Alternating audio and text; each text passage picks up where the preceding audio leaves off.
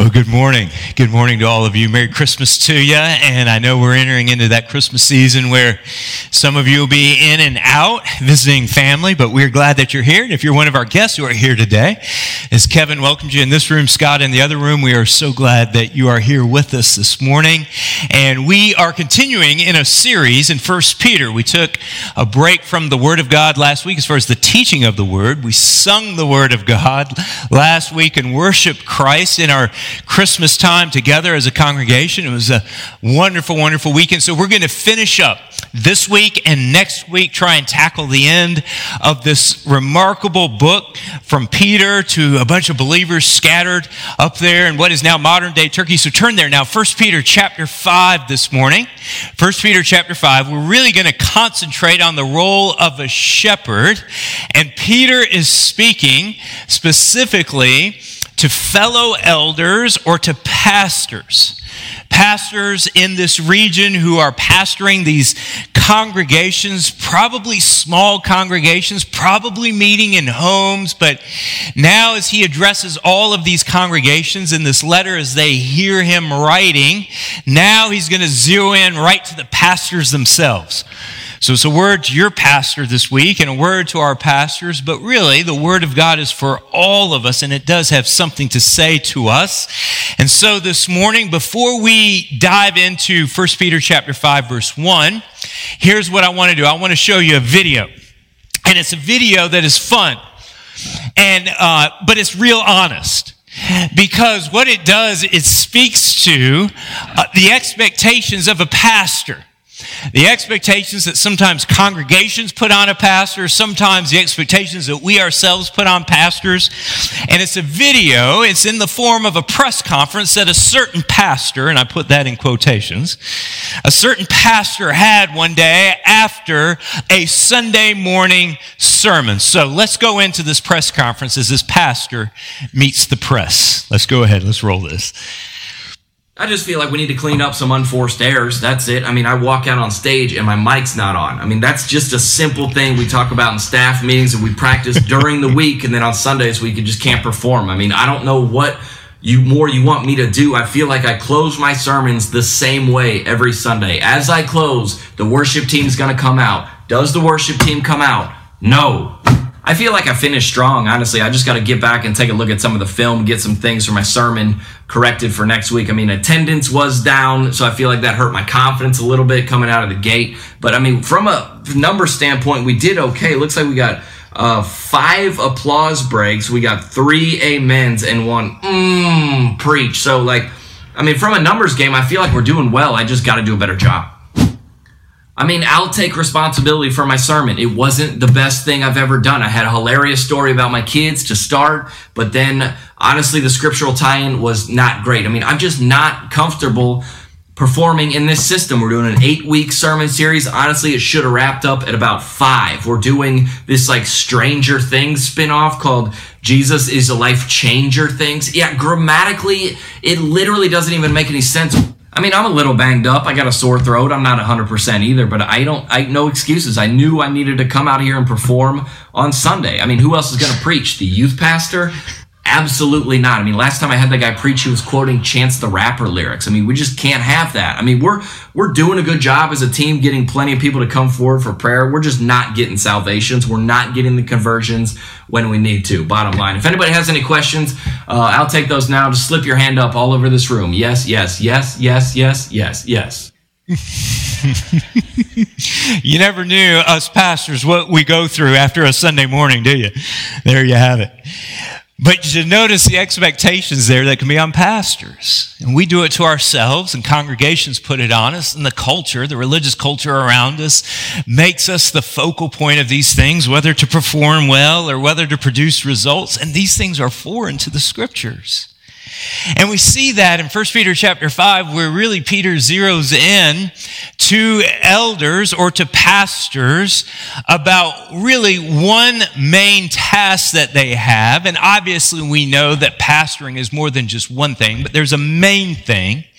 And then the motivation behind it. And we simply want to try and touch on that with some application today to help you as I attempt to lead you and shepherd you well. So 1 Peter chapter 5, if you have your place in this room and in the other room, for those of you in the modern worship service, welcome to our preaching time this morning. We're so glad that you are here with us this morning. 1 Peter 5 verse 1, let's stand for the reading of the word this morning. And we're going to read really the first 5 verses of this paragraph as Peter speaks to shepherds and to pastors. Verse 1, so I exhort the elders among you as a fellow elder and a witness of the sufferings of Christ, as well as a partaker in the glory that is going to be revealed. Shepherd the flock of God that is among you, exercising oversight, not under compulsion, but willingly as God would have you.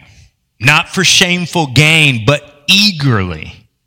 Not domineering over those in your charge, but being examples to the flock.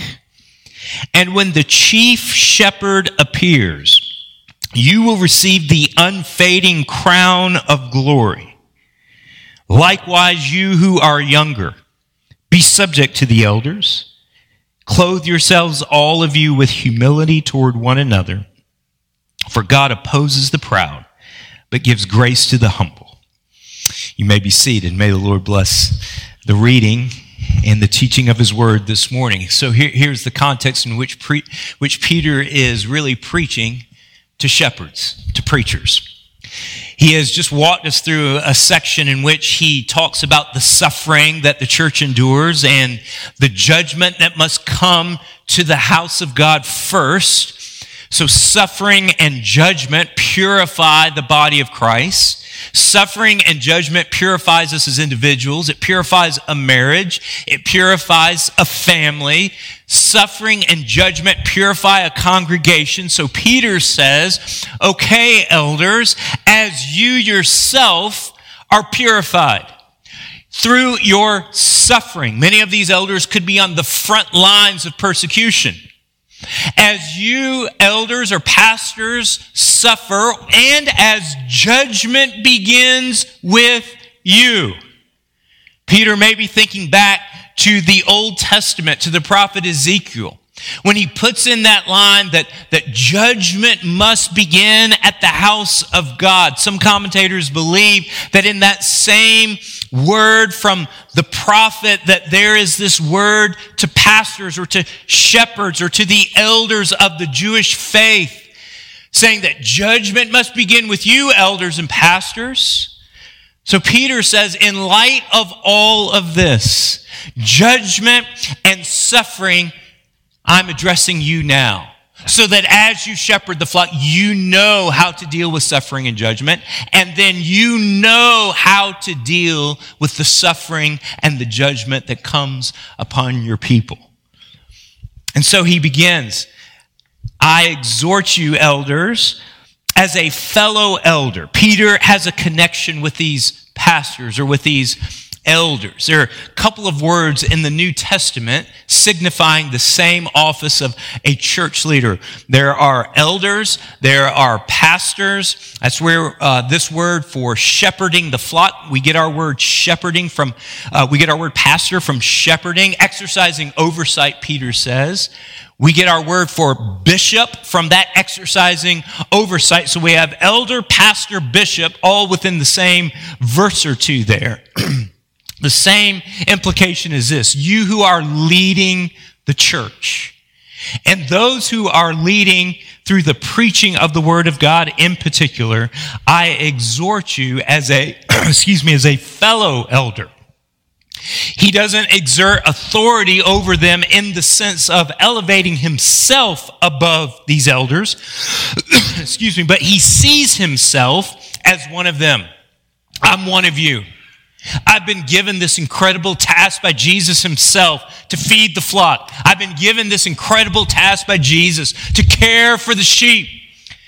And I don't lord over you as I speak to you, but I'm one of you. And then secondly, I'm a witness of the sufferings of Christ. I've seen Christ opposed in his life. I've seen him in his death. And I bring with it, by my seeing this, authority, shepherds, to speak to you.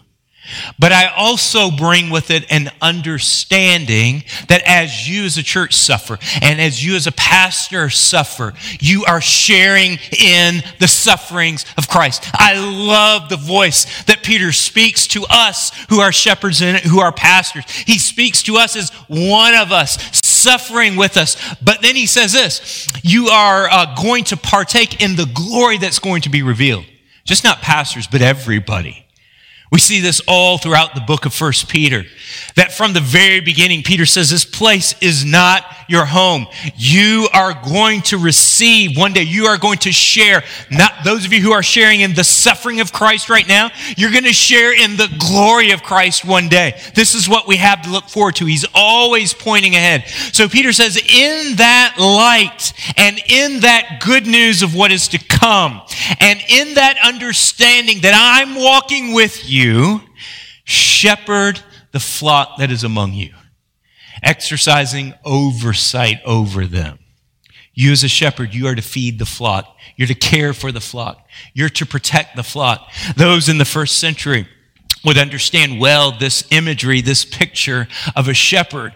And Peter gets it really from the Old Testament, where they also understood what it means to shepherd a flock, to see these shepherds as they lead sheep, as they walk them through the valleys, as they walk them through the fields, and as the sheep eat, and as they drink, and as they care for them, and as they grow, and as they mature, and as they protect, and as they guard, and as they heal, and as they clean. And Jesus looks on those around him as a shepherd. He looks on them as sheep that are longing for direction and leadership and protection and care. And in this imagery, Peter says, shepherd the flock that is among you. Now, here's what I believe the primary task of a shepherd is. There's many things shepherds can do. There are many ways in which shepherds oversee the care of the flock. But I truly believe there is one primary way or one primary responsibility of your pastor, and that is to feed you with the nourishment of the Word of God. Shepherd the flock that is among you. Where do you get that? Well, Jesus, before he left, said this. He says, I'm going to leave you, the disciples. I'm going to leave you with a couple of things. Number one, I'm going to leave you the Holy Spirit. He's going to come. I'm going to leave. The Holy Spirit's going to come, and he's going to help you, and he's going to comfort you, but he's going to guide you into all what? Into all truth. I'm going to leave you one another. You're going to form into this incredible body, this incredible unit, this organization that is really a living organization that is to resemble me, and it's my body, the body of Christ, and you're to love one another, you're to care for one another, and you're to fellowship with one another. And by this will all people know that you are indeed my disciples, by the way that you what? You love one another. I'm going to leave my body. I'm going to leave one another with you. But then he says this, I'm going to leave you my truth. I'm going to leave you my word. These words I have spoken to you. He prays to the Father, Father, I've given them your word so that they can be sanctified by the truth, so that they can be brought up in it. They can grow up in it. They can be purified by it. They can become like me through the Spirit, through the body, and through the word of Christ. And so the responsibility, as we see laid out from Christ all the way through the New Testament, the responsibility of the shepherds, their primary job is to feed the people with the life-giving, life-transforming, powerful word of Christ. And as we do so as shepherds, you grow and you mature. Thought number one, right from our text this morning, is this. Pastors have this responsibility to mature believers through the feeding of the word of God. Ephesians chapter 4 says this, and he gave the apostles, the prophets, the evangelists, the shepherds, and the teachers. He gave them to the body to equip the saints for the work of ministry, for building up the body of Christ until we all attain to the unity of the faith and of the knowledge of the Son of God, and to mature manhood, to the measure of the stature of the fullness of Christ. So the gift of apostles and teachers and evangelists and shepherds and pastors, the gift that is given to the church is primarily to grow and mature the body of Christ until it looks like Jesus. That's my job. And we do so as shepherds through the word.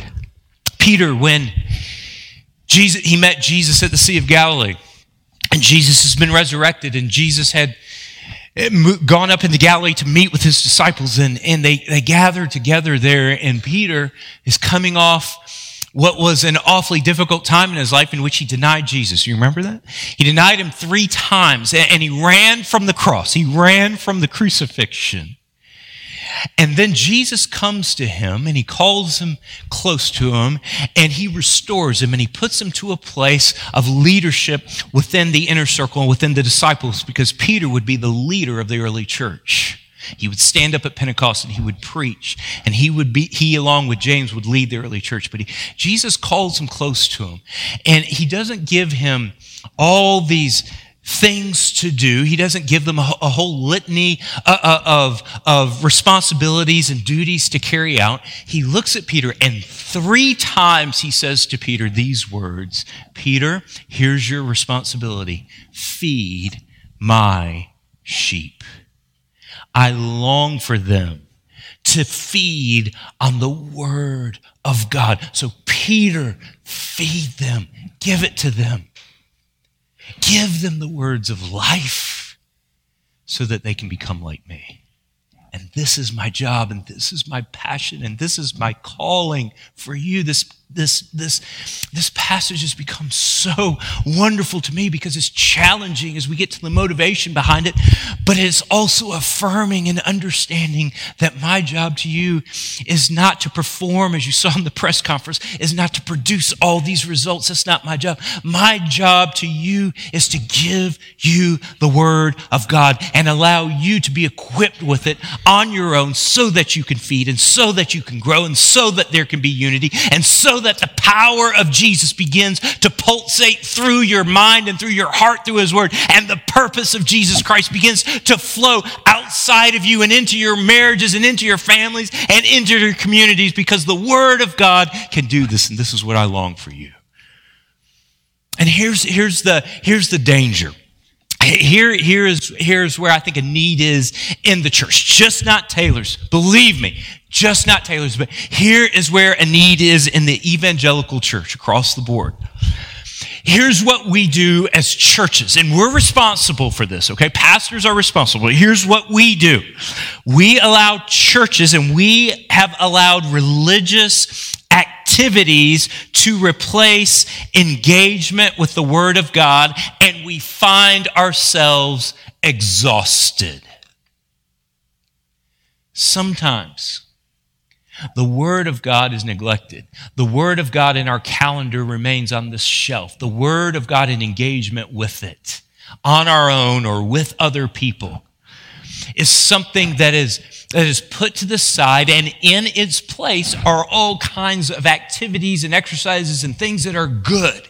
I never would want to criticize anything that is good in which God has called you to do a certain thing. But here's the thing. If we substitute religious activities and exercises for engagement with the Word of God, if we don't elevate the Word of God above those things, here's what can happen. We find ourselves sometimes absolutely exhausted in the number of activities and things that we do. Churches have done this. We have allowed religious duty to replace the application of the word. And so we find ourselves moral people, but not necessarily Christ-like.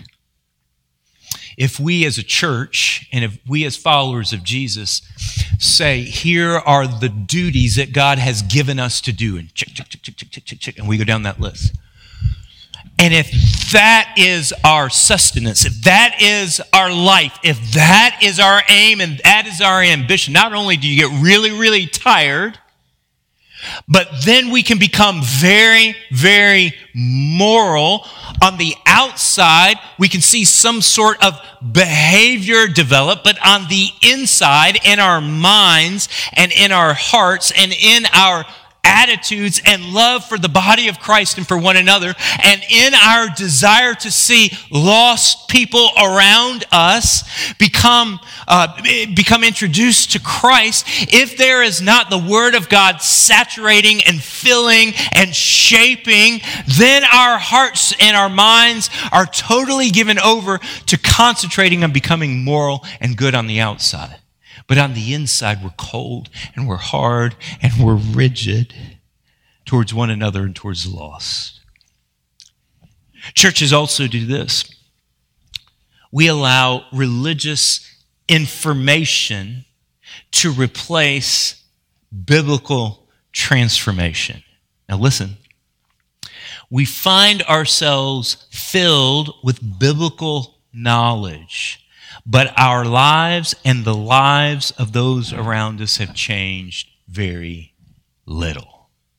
And I say this with great, great love, church. In this room, as I look at your eyes, in that room, as I look through the camera, I say this with great, great care and love. If we don't engage in the Word of God for its application and for its transformation in our lives, here's what can happen. The storing up throughout the years of biblical or of religious information can just sit there, and it can cause us to have a false sense of security that since we have all this information stored up, since we know all the Bible studies, since we've walked through them all, since we know we've listened to all the podcasts, since we've done all of these things, then therefore we are okay. But let's not have a false sense of security because of the biblical knowledge that we have, which can lead to a form of arrogance, which can lead to a form of elitism. But instead, let's take in the Word of God in such a way where its engagement begins to shape our minds and our hearts and totally transforms us as people. When is the last time that you have seen change in your life? When is it? And is it because the Word of God is dwelling in you richly, as Paul wrote to the church in Colossians? So here's the danger. So you say, Pastor, okay, what are we going to do? I want to engage with the Word of God, maybe you're saying, or maybe I engage in church and I want to engage in a different way. So Pastor, what are we going to do? Great question. Here is what I'm excited about. I want to introduce to you this morning. It is this. In 2018,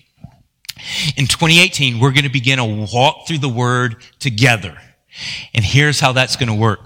From the pulpit, every single week, I'm going to be preaching from passages that I'm going to encourage you to read every single week. In fact, you have in your bulletin here, our folks have worked hard this week on this. In your bulletin, go ahead and get it out.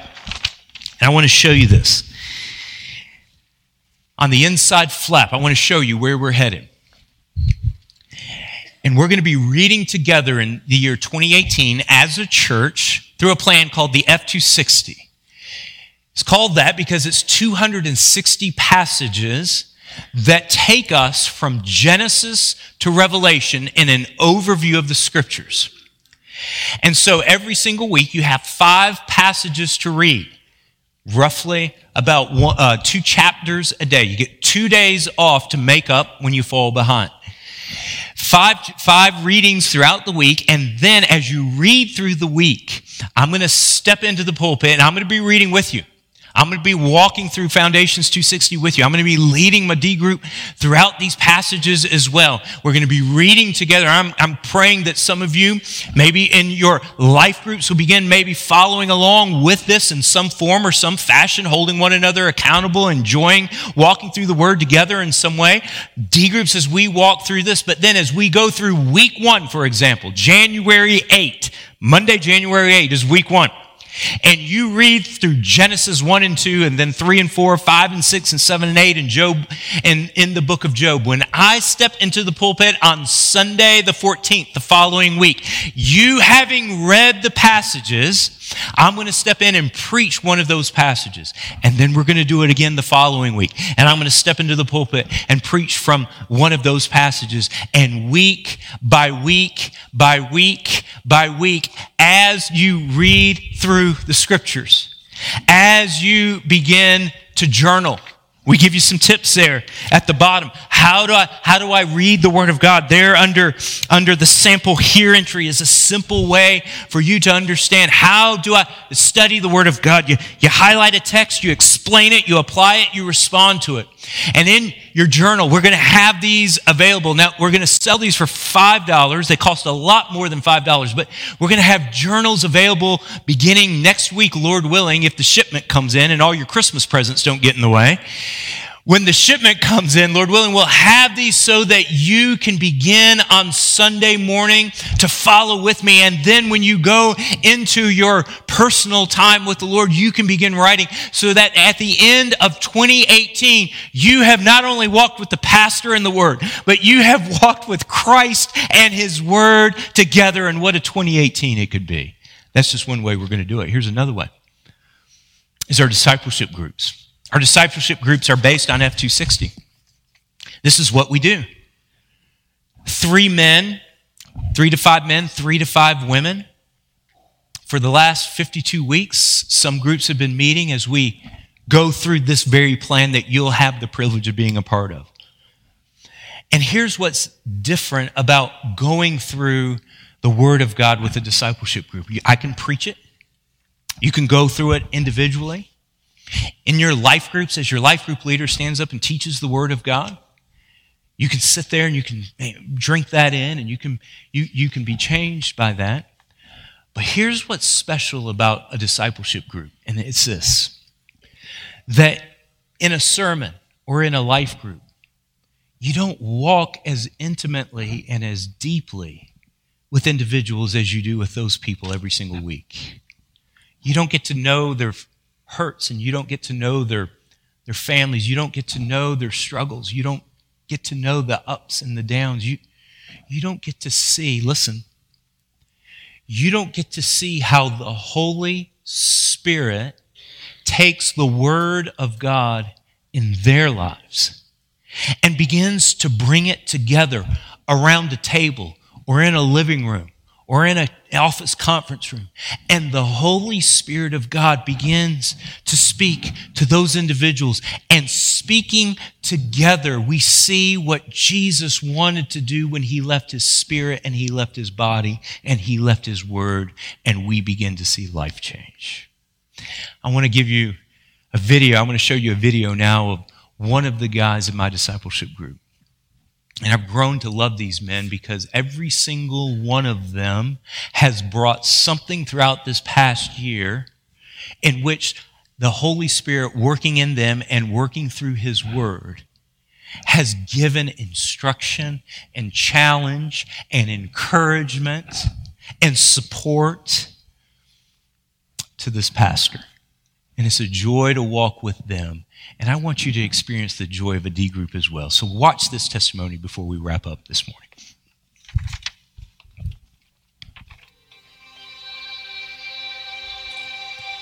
Hello, my name is Bobby Cox. I'm a member of Taylor's First Baptist Church, of course. I've been a member about 2 years, my wife and 2 kids as well. We're from the area, and we moved back about 2 years ago. We're just looking for a church to partner with and to serve in the community, and Taylor has really fit that. And it was a great opportunity to take it to the next level with the D group. And we got to know Pastor Paul very well, and another a neighbor and a fellow church member, Tim Griggs, who decided to form a D group. And then Bruce Lee joined us as well. It was just a great opportunity to grow with fellow believers, 3 other men to kind of dive into the Word and share our challenges and successes throughout the week. First off, we kind of get caught up, kind of catch up with what happened the week before, kind of share what's going on, and really pray for each other, whether it be family matters or challenges in our workplace. We have assigned readings throughout the week for about 5 days, and we all are reading the same thing. And we come together and we concentrate on a verse that really stood out to us, that really spoke through us in the Holy Spirit, and share that thought, that kind of nugget of wisdom with each other. I've done the litany of different studies, whether it be a topical study or subject-based, whether it be marriage or family or ambition or things like that. And I've done only several studies that are totally just God's Word. And so it's great to get back to the source. It was great that's all we're doing is reading God's Word, and what is God's Word speaking to us. I think if you've been a Christian for a while, you kind of go through these seasons of times where you're really diving into the Word. You're in a very good routine, and you're just really getting a lot out of God's Word, and there's a lot of accountability. But as I came into this one, we all a part of a life group as well, and you could have 20-something people in a life group. So at times you can be on autopilot, which is good and bad. But when you get into a group of 3 other men, you can't be on autopilot. You got to be all in and be focused on what's going on. So there is that kind of challenge, and it can either motivate you and at times scare you, a little bit of both. And so it was just a time where you really kind of have to make sure that you're, at times let your walls down. If anyone's considering a D group or, reaching out, it may seem daunting for a whole year. That's a big commitment. But if you take it a week at a time, anytime you spend time with fellow believers, growing up with one another in the Word, it is time well spent. So I would just say, if any of you are interested in walking with us beginning in January, meet me in the Welcome Center right over here, and we'll be glad at the conclusion of our service to share with you the next steps beginning in 2018. Quickly, let's finish at least a portion of our text this morning. Look at verse 2. Shepherd the flock among you, God that is among you, exercising oversight. But look at these 3 ways, and here's the motivation. Secondly, pastors model Christ-like motivations and actions. We mature believers through the Word, but we model Christ-like motivations and actions. Here is where we see Christ at work in the lives of shepherds, not under compulsion. How do you do so? Not under compulsion, but willingly. In other words, the pastor or the shepherd is to offer himself willingly and wholeheartedly on behalf of his flock. Not because he has to, or not because he's been appointed or assigned a role, but because he willingly wants to give himself to his people. Secondly, eagerly. He's to do so eagerly and not for shameful gain. The model of a pastor is one who is not in the ministry for the sake of what he will receive financially, of anything that he'll receive to boost his reputation or his income, but the text says that not for dishonest or shameful gain. And so he is to eagerly be generous. He is to eagerly give himself with generosity, his life. And he is not to look to make money or to be dishonest in any way with the people's money, with the sheep, what they give to Christ, but he is to eagerly be generous with himself. And then thirdly, he's not to domineer over the flock. Here's the challenge from Peter to this pastor, to those of you who are pastors, to those of you who are shepherds, to those of you who are church leaders. You're not to domineer, he says. You're to model Christ, who warned his disciples in Mark chapter 10. He said, listen, the Gentiles, they have a way of leadership in which they domineer and lord over their people. They have ways of exercising politically or with their words or with situations where they exercise power in a way to get what they want by using the people given into their care. Jesus says that's not how you're to shepherd. You're to shepherd, not domineering, not threatening, But instead, the power that you have as a shepherd is in the humble sacrifice and service that the people can see. And this is the charge to your pastor. And you need to pray for me and pray for your fellow ministers, that we mature you, but we also model out Christ and his service and his love for us and his love for you. Finally, thirdly, pastors focus on the reward of the chief shepherd, not the measuring sticks of people. Listen to what he says. And when the chief shepherd appears, you will receive the unfading crown of glory. You know, I've never been much for trophies. I mean, when I received a trophy, I would accept it well, but they've never really floated my boat, so to speak. I've never really,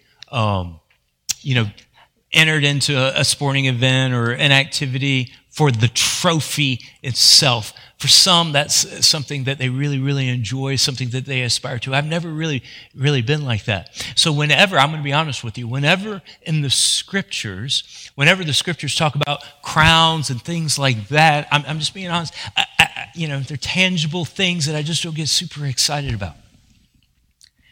But when you come to this verse, and it's a reminder to shepherds, and it's a reminder to pastors among the flock, that your focus is to be on the chief shepherd. Now, our focus can get out of whack. Our focus can be all over the place. Our focus can really be centered upon what people say or what people do or the measuring sticks, as you saw in that wonderful press conference at the beginning of our time this morning, the wonderful measuring sticks that we put on ourselves or what other people put on us. But this is absolutely liberating, because here's what it says. It says, shepherds, look for the chief shepherd, that when he appears, you will see him, and he's bringing something with you. He is going to bring a crown. He is going to bring a crown that is so glorious that it doesn't fade away. My mom and dad, in their closet, in the bedroom, in my old closet, they have trophies that are fading away. They look really, really old and dated. But Jesus is going to bring a crown one day that will not fade away, because it is a reflection of his glorious image, but it is a reflection of his faithfulness. And so I humbly ask you to pray for your pastor, to pray for your ministers, the shepherds of the flock, that our focus will be on Christ, that our focus will be, yes, on caring and protecting and tending and healing and loving you. But at the end of the day, our hearts and our minds will be stirred by the motivation that the chief shepherd who shepherds the sheep that shepherd the sheep will reveal himself and say, well done, good and faithful servant. And I can't wait for that day. Will you pray with me right now?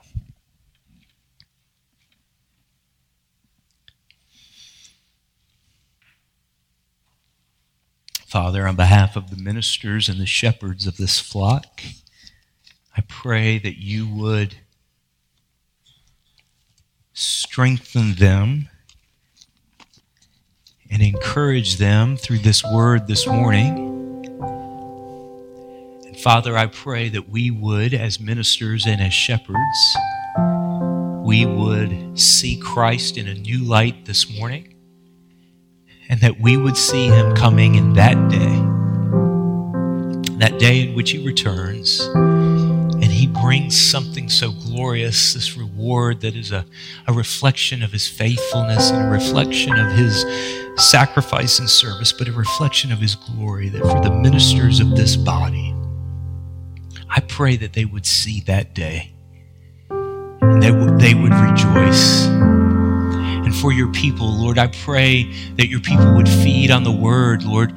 The worthiness of our calling is that we get to give the word of God to our people. And so I pray your people would respond, that as they see their shepherds leading them to the word of God, that they would not be prideful or stubborn, that they would not be fearful or uncertain, but they would come and that they would eat and they would drink of the life-giving, powerful word of Christ. So, Lord, thank you for your faithfulness this morning, but thank you for your love and faithfulness through Christ down through the ages. And we commit ourselves to him, and we pray this prayer in his name. Amen and amen. Will you stand with me now as we close up our time this morning with this wonderful song of commitment? I have decided to follow Jesus. You sing it if there's any decision that you need to make, a very tangible decision, maybe for church membership, or maybe to be baptized, or maybe to pray with one of the ministers. We're down front here. You go ahead and step out with great courage, and we'll meet you with great love and great compassion for you. But for the rest of us, let's continue to worship this morning as we sing together.